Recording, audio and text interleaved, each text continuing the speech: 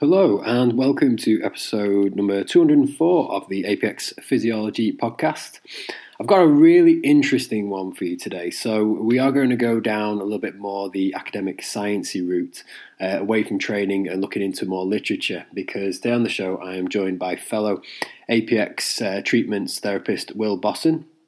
And Will works with me getting patients day to day better, looking at movement assessments, going through gait and applying soft tissue treatment. And we both recently had to do a literature review for our osteopathy undergrad degree. I've already spoken about mine, and mine was on treatments for the lower limb for back pain. And Will's was looking at whether HVTs, so that's a high velocity thrust, or in layman's terms, getting cracked, does anything to affect proprioception.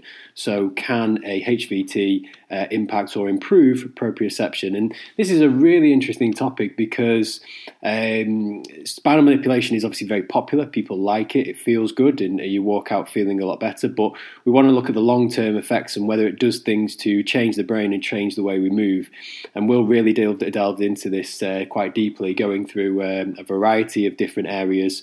And obviously to cover it in his literature review, he had to go into great detail. So that's what we spoke about today. So it's just basically me asking Will about what he found, what the research was saying, and then coming to a conclusion. So if you're a personal trainer, this one is an interesting one to listen to if you have clients who go for regular chiropractic or osteopathic treatment and the benefits of that. And if you're a therapist, I think it's pretty much essential listening because it'll keep you up to date with what the current research is saying about the effectiveness of HVTs. So without further ado, this is episode 204 with Will Bosson. Okay, so how does it feel to achieve a lifelong ambition of being a guest on the show? Well, I thought I wanted to be an osteopath. I actually wanted to just come onto the show. So you did the entire course just to get on, just for this moment? Yeah, for this just moment. to get close to you. Okay, so without getting any weirder. So, right, HVTs, obviously a very effective tool in the toolbox. Do you want to first of all tell people what the lit review you did was on? Yeah, so it was on high velocity thrusts or high velocity low amplitude manipulations, otherwise known as spinal adjustment, spinal manipulations. I wanted to look at whether these could improve quantitative objective measures in the medium to long term effects. And that sounds a bit tricky, but basically what it means is there's been loads of research on the neurophysiological effects of HVTs and how they can impact neurological systems, but there's not the research on biomechanics, how it can impact biomechanics is pretty under-researched. And there's been a lot of talk. I know lots of the research has been discussed over essentially the immediate impact of the HVT. I think when I first mentioned you mentioned something about it being 7 minutes or something like that, the effects being 7 minutes. So what I wanted was, I wanted a long-term follow-up. So I wanted ideally a 6-month follow-up to see if the effects of HVTs can be shown to have any effects beyond just the immediate impact of it. And as well as cracked skeptics, a large criticism they have is on placebo effect, in that getting your neck cracked or whatever, or back cracked, is just the benefits of it as placebo effect is all, it just feels better. So I didn't want the measures that were being assessed to be qualitative. For example, a patient's pain level, because that can be, anything. The level of painful stimulus doesn't necessarily match the amount of pain that person's experiencing. So what I wanted it to assess, to categorically prove that HVTs can be effective, were quantitative things on biomechanics. So the thing I decided was proprioception, in that proprioception being heavily linked to biomechanics and how it can impact that. And did you you looked at muscle strength at one point, didn't you? Because that was more quantitative, wasn't it? I did, yes. So you'd get an outcome, you get a number from it. So if you can physically push harder or something like that, so you do an assessment of push power, and then you get a HVT, you get cracked, and then you re-go test push power essentially. But you could sort of link that to placebo. It's a really tricky thing trying to eliminate placebo entirely. Which is why I decided on proprioception in the end, because I thought it's something. I'll discuss through that methods of assessing proprioception, so it'll make it a bit clearer as to why that's a bit more objective than something else. So basically, there are three main methods in assessing proprioception. First one is threshold detection of passive motion. So basically, you're strapped into a machine, you're blindfolded, you've got earphones in, so you can't hear or see anything, and then the joint that's being assessed is attached to a machine. They'll then passively move it, and you just have to press a button as soon as you think it starts being moved, and then the speed of doing that is the score you get, essentially. The next one, which is the most common, is joint position sense, or joint position reproduction, which is where the assessed limb, so your foot, say, or your head, is, again, blindfolded with earphones in, is placed in a neutral position. So say you've got a helmet on with a laser on your forehead, and that laser is pointed at a target on the opposite wall. You'll then undergo the intervention, so you'll get a neck crack, essentially. And you'll turn your head to left or right or up or down, and then they'll say, okay, now put it back in the neutral position we placed you in at the start, and then you'd measure the distance the laser pointer is from the actual neutral position, and that gives you a score again. Final one is a MADA, which is active movement extent discrimination assessment. And that's, again, you'll have the assessor limb, you'll go through like a familiarisation protocol, so there'll be 5 positions in a machine, so 1 being the closest, 5 being away, furthest away, and you'll place the limb in each position, and so they'll say, okay, this is 5, this is 1, and then you'll be blindfolded, and they'll place your limb in each position, and you have to say, do you think that is 1, 2, 3, 4, or 5? Okay. And then you get a score from your accuracy on that as well. Okay. And do you want to find in Joe, or do you think, what was anything that, how did you come to that conclusion of that's what, to inclusion, exclusion criteria and so forth, and how did you find those studies? So I wanted it to be relatively up to date. So all my papers were published in the last 16 years. So I said inclusion criteria within the last 20 years, basically. And I wanted a control group to them for the findings to be compared against. So a group that's undergoing the HVT and a group that's undergoing a sham placebo treatment, basically.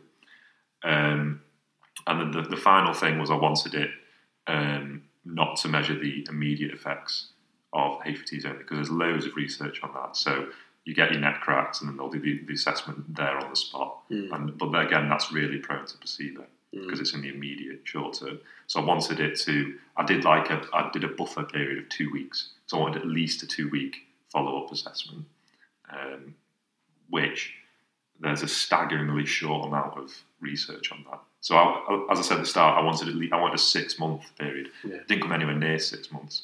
So I think the average length of time the proprioception was assessed after the intervention was like 33 days, which is just nowhere near what I wanted, basically.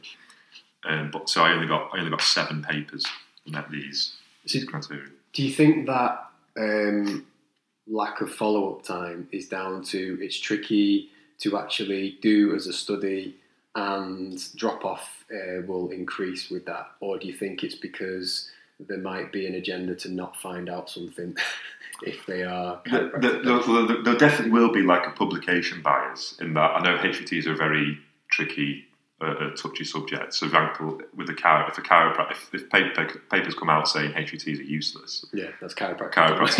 What are they going to do? Yeah. So there is a lot with that. Also, the participant numbers in these studies were really low. So if you have a longer period of study, you're going to get more dropouts just because of life and whatnot, which again really will lower the reliability and the how further you can extrapolate the results to the wider population, basically. So there will be a cost time benefit analysis of that as well. Just having equipment for longer, doing all this stuff. So there will be a portion of it like that, essentially.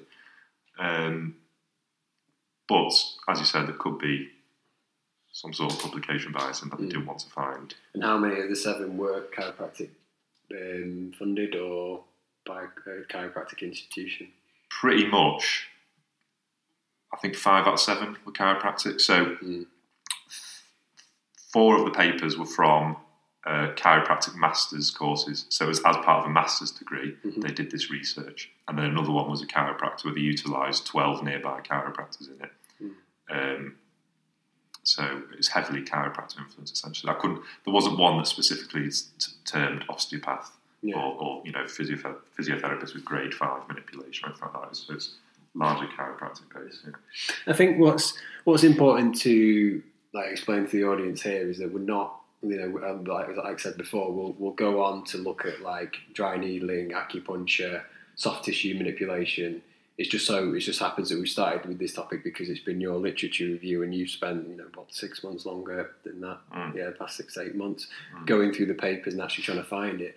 But it's one of them where we get a lot of people coming in and they might say, "Oh, I just need to be cracked," or "I need to," or "have my neck cracked and everything." And do you want to talk about? Is there a period where there's a physiological response, like a minute one, which gives them that placebo effect or sensation, but it doesn't actually biomechanically do anything? So again, this is something that's very under research. So the placebo effect and how it impacts physiological processes is pretty under research. So I actually had to look outside the physiological processes for placebo effect, like taking tablets, stuff like that. And I found a paper saying that the rough placebo time for that sort of thing is 30 minutes. Which is why I sort of incorporated this 2-week buffer period. Basically.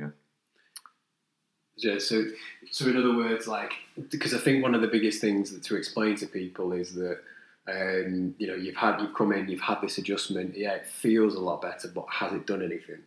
Yeah. So is that pretty much the objective? Essentially, the feeling a lot better thing. That's what I wanted to categorically rule out, basically. And like you say, with people coming in saying, "Can I have HVT?" It's sort of a tail wagging the dog kind of thing. Yeah. So can I have my back cracked? That's sort of almost like not a red flag, but well, why would I do it then for that purpose? Because they should be telling you what treatment you want, what they want, essentially. So it's finding the most appropriate situation to perform a HVT. So the outcome of this paper is someone with proprioceptive deficits, would you be recommending a HVT to that person to improve proprioception? Because that's not really what HVTs are used for generally in practice from our experience, I don't think. It's for range of motion, restriction kind of thing. That's what you'd incorporate HVT for. And how many patients you get coming in and you'd suspect, okay, there's a proprioceptive deficit, then you'd go more down systemic-y kind of route. So you'd say HVTs are predominantly incorporated for range of motion deficits and pain level, essentially, which I know range of motion would be objective. I want something a bit more interesting than that, and to incorporate biomechanics fully as a assessment thing. But pain level certainly is the main thing. I don't know what you think in terms of why you would incorporate HVT, pain level restriction. Well, I think this is what I would like to know more about, which is how much it actually changed neurologically. Because I think that's when you have to go down the route of fMRI. And did you find anything on that, like when people are adjusted and then under it? I think they've done it. I'm pretty sure they've done it where people are to look at the actual neurological changes, where people have an adjustment. But I'm pretty sure that's been done. Yeah, there's loads on neurological effects of it. And you've read the neurological effects, or there's tons and stuff on that. That's chiropractors bread and butter and stuff like that. This is why we do it, the neurophysiological effects. But again, the effects on biomechanics are just not there. Really limited. Well, from the neurophysiological effects, is that more of there's an endorphin release that makes the body feel better and it promotes healing, or is it like the actual nerve signaling so that? Yeah, so the endorphin release will be a part of it. Everyone likes to get cracked. Yeah. In terms of neurological effects, so if you imagine there's impingement on a nerve, that's going to decrease the amount of nerve signaling going through it, essentially. So decrease ectoplasmic flow, so the axons travelling through the nerve. If you can use a HVT to essentially decrease that impingement, that will improve nerve flow, conduction, stuff like that. You'll also, any spinal adjustment, you'll get a spoonful of cerebrospinal fluid into your head. That's why you get a rush. But then this is the interesting thing in that what this paper didn't utilise really is non-spinal HVTs. So the spinal HVT will have all these neurological effects. Will a non-spinal, so a radial head, foot, anything in there, what will that do? Which in this paper, 5 out of 7 papers researched spinal adjustments. 5 out of 7 was cervical spine adjustments alone.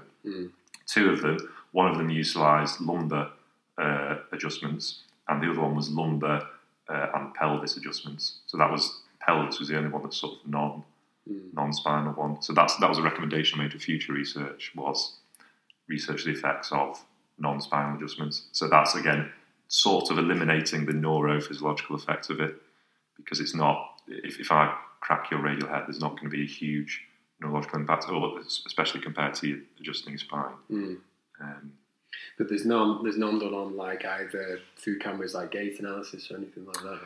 There were a few, but again, that's a big cost benefit. Yeah. So, and also you could link that to sort of placebo. So, as in, you mean like motion tracking and stuff like that. So, one of the papers utilised postural sway, which was differed from the three assessment techniques I discussed at the start. In that, so they just get to stand on like a pressure platform and see how much they swayed. So, but interestingly, that paper found HVTs to not be successful. Okay. So they basically they'd get them to stand on it. How much sway was there? Then they crack them, get to stand on it again, and it was proved not to be successful. And that had the highest number of participants as well. Was that the 221? 221 participants. Yeah. The rest of them, the participant numbers were pretty low. Again, average was in the 30s, and again that would be halved as well, because you have to have half in the control group, half in the HVT group. So that'd be about 15 to 17 people, I think it was, actually undergoing the HVT. So that's pretty poor patient numbers you'd want. So again, for future research, that was one of the further recommendations I made, was upping the patient numbers to increase generalisability across the general public. So just out of interest, like if money was no object, patient size and sample was no object, what would you want to look at? So, well, I'm glad you asked. So I made 5 recommendations for future research. One of them was larger participant numbers and the participants to be a better representation of the general public. So the participants in these studies were mostly younger and female. But the counter-argument to that is old age is sort of like a contraindication to HVTs. So it makes sense to be performing HVTs on the demographic of patient that's most likely going to be receiving it. But you do want the lack of the female to male discrepancy there's not much reason for that. So large participant numbers with a better representation of the population. Second one was greater regulation regarding the skill level of the operator. So it wasn't clear on these papers the qualifications of the person performing the HVT. So as I said, a lot of them were from master's courses. So you don't know if they're a student, how long they've been practicing for. So of the 4 out of 7 papers found to be effective. Of the 4 that were proved effective, 3 of them utilised the same qualified chiropractor throughout the study, and the other one was 12 nearby chiropractors, and they got to just use for their own experience, basically, just decide what was best for that patient. So there's no specificity, like it's going to be like C1? For that paper, there wasn't. So it's unclear if the benefits achieved from that paper, because the chiropractor will have used some soft tissue techniques, PNF techniques. So it's unclear if the benefits were from the HVT or not. The other 3 were pretty strict. Some of them were going to do C1. Others, which I think is a bit better, is we find a restriction and then they do it on that, which just makes more sense to me. Third one, as I said, was an exploration of both spinal and extremity HVTs and see if that's effective. So see if me whacking your radial head will do anything to proprioception. Fourth, 6 out of the 7 papers utilise the joint position sense as the measurement technique. So with the laser on the forehead and you're blinded. So if to fully explore the full scope of proprioception, you'd want the other assessment techniques to be assessed as well. So the 2 that didn't assess, one of them, 6 out of 7 papers assessed joint position sense. The one that didn't was the sway one, which we already measured, which showed it wasn't effective. And the other one utilised joint position sense and the active movement extent discrimination. And that was found not to be statistically significant improvement. So I'd want more assessment other than joint position sense, essentially. And finally, the big one is including a 6-month follow-up, at least a 6-month follow-up. With no treatment in between? No treatment in between, just to see if it is a long-term. And there's just nothing on the long-term effects of HVTs that I've been able to find, as in over 6 months. And again, that would you could confidently say that would probably eliminate the placebo effect entirely. Yeah. So if sure. you do a HVT and then 6 months later you've still got it, you're golden. But there's just nothing on that. Right. And last one, ultimately, from all the research that you've been doing, all the papers you read, did it impact your choice of using it as a practitioner? I'm not sure. So the results were inconclusive. So 4 out of 7 said it was effective. 3 out of 7 said it wasn't. But it's like I said, how many patients you get coming in with proprioception deficits? You'd think, and also more likely, you'd think people with proprioception deficits are more likely to be on the older age range. And again, that serves as a contraindication to perform an HVT. I would be inclined to explore it with my own personal experience and see what results you get on the table. So it's exciting ground for future research, but it's something I think you need to make your own judgment call on from personal experience, basically. Because I think that like muscle testing is a big one, where like you test the person's like isolated muscle strength, adjust, and then go back to it. I know that's quite popular, but the only problem there is that it's subjective in like how much pressure the practitioner applies and whether there's an agenda for them to prove it. And that's one of the things that I want to really have the forefront of our practice, which is like looking at things from a critical analysis of things like, is this actually useful? But I think I don't know enough about it. I would need to know more about the actual neurology behind it. But I think from an MSK point of view, if that joint doesn't have that mobility and movement or like the fluid dynamics that it needs, adjusting it is a perfectly valid way. It's just whether it has all those neurological effects after. Can I talk a bit about muscle spindles? So essentially, the reasons why HVTs have been theorised to be effective has changed over the years. So when it first started, whoever invented it, it was thought to be the physically moving osseous structures, so like them moving a bone back into the joint, which isn't really correct. Then it sort of progressed to still a positional kind of theory, but that a bone has been placed in a vertebra has been placed in a position that requires a high amount of physiological stress to maintain it in that position, and you adjusting it will sort of relieve that pressure a bit as well. What these papers showed and what's moved away for is that the benefits of proprioception following a HVT is largely associated with muscle spindles. So muscle spindles being streptoreceptors, it's also associated with mechanoreceptors in joint capsules, so things that assess the amount of pressure being on. So as a muscle spindle lengthens, its neurological discharge increases in direct proportion to that length as well. So as you lengthen it, the neurological activity goes up, which is what's thought to give the position give the brain the information about the position of the joint. So Proskett and Gundevia in 2012, did an interesting study where they assessed using vibration and then assessed proprioception. So they vibrated the biceps and triceps, and that gave the person erroneous information about what position their joint was in, essentially, because basically it's activating those muscle spindles in a muscle. They then placed it on the elbow, on the bone itself, and that didn't produce any erroneous information about where the position was. Again, indicating that muscle spindles are what is giving the brain the information about where it is in space.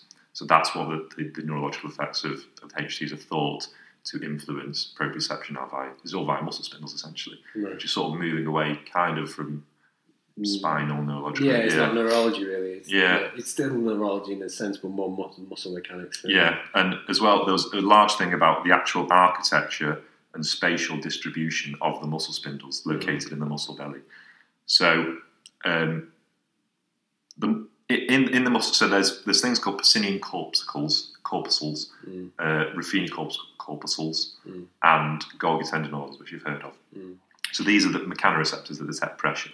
So the Pacinian corpuscles, they're mostly stimulated by deformation. So Pacinian corpuscles, they're mostly stimulated with traction and torsion, and the Ruffini corpuscles, compression mostly stimulates the Pacinian corpuscles, and traction and torsion stimulates the Ruffini corpuscles and the Golgi tendinors. So what sort of movement would involve traction, compression, and torsion? HVT. So if you stimulate all those, that's going to give you more information about the joint position states because you're getting all these pressure receptors going off. So again, that's something that's thought to influence it. Also, in terms of the actual spatial distribution, between the connective tissue and the periosteum, there's loads of free nerve endings. So they contain group 3 and group 4 nerve fibers. Basically, that just means they're involved in the afferent pathway, so the neurological signals going to the brain of proprioceptive information. So as you stimulate these mechanoreceptors and nerve endings, that's giving you more afferent information, more neurological information about that muscle, and then so therefore you can then better assess where it is in space and time and whatnot. Space time. Yeah. So those are the neurological processes, thoughts behind why HVTs can help improve proprioception, basically. No. Okay, so I love that chat with Will. I think this is the way I want to take things going forward. So I really want to ensure that whatever we do, we're looking into what the latest research says and just don't take things as the gospel, and always challenging your beliefs about how modern science and modern research is moving forward to make treatment plans as most effective as possible. But I think it's really good listening as well for the general population, for people to know. I do like HVTs, as in I do like spinal adjustments. I think they are effective, but it's like anything. I don't think they should be like oversold as it's like the fix for everything. Like this will solve all issues, because there's a lot more pieces to the puzzle that you need to at least consider. Anyway, if you want to check out more from APX, you can head to Anthropometrics on YouTube. You'll find a load of mobility and stability drills that'll help with your mobility and your training. We've got some exciting things in the pipeline where we're going down the health route, where again we're going to be looking into the latest research on supplements and things that you can do to improve your health. If you want to follow us on Instagram, there's 3 different handles, which is APX Treatments, APX Physique for the bodybuilding side of things, and we also have Chris, not APX, if you just want to follow my general one. Finally, there's also the APX education site. So we have Anthropometrics, where you can look at the membership levels, and APX Level 1. This is a comprehensive course taking you through the biomechanics, breathing mechanics, program design, anatomy, and the gait cycle. Finally, if you do listen to this, we've only got 3 weeks, about 3 weeks left until the first seminar of the year. It's going to be the squat seminar, which I'm very, very excited to deliver. It's going to be the first one at APX Education in Sandbach, where we'll be doing some stuff in the classroom on functional anatomy, and then heading into the gym to watch each other squat and figure out or go through exercises which will really improve this pattern. So, and there are 2 places on that. If anybody's interested, just drop me a DM if you want to jump on there. Anyway, apart from that, thank you so much for listening. More content coming your way very, very soon.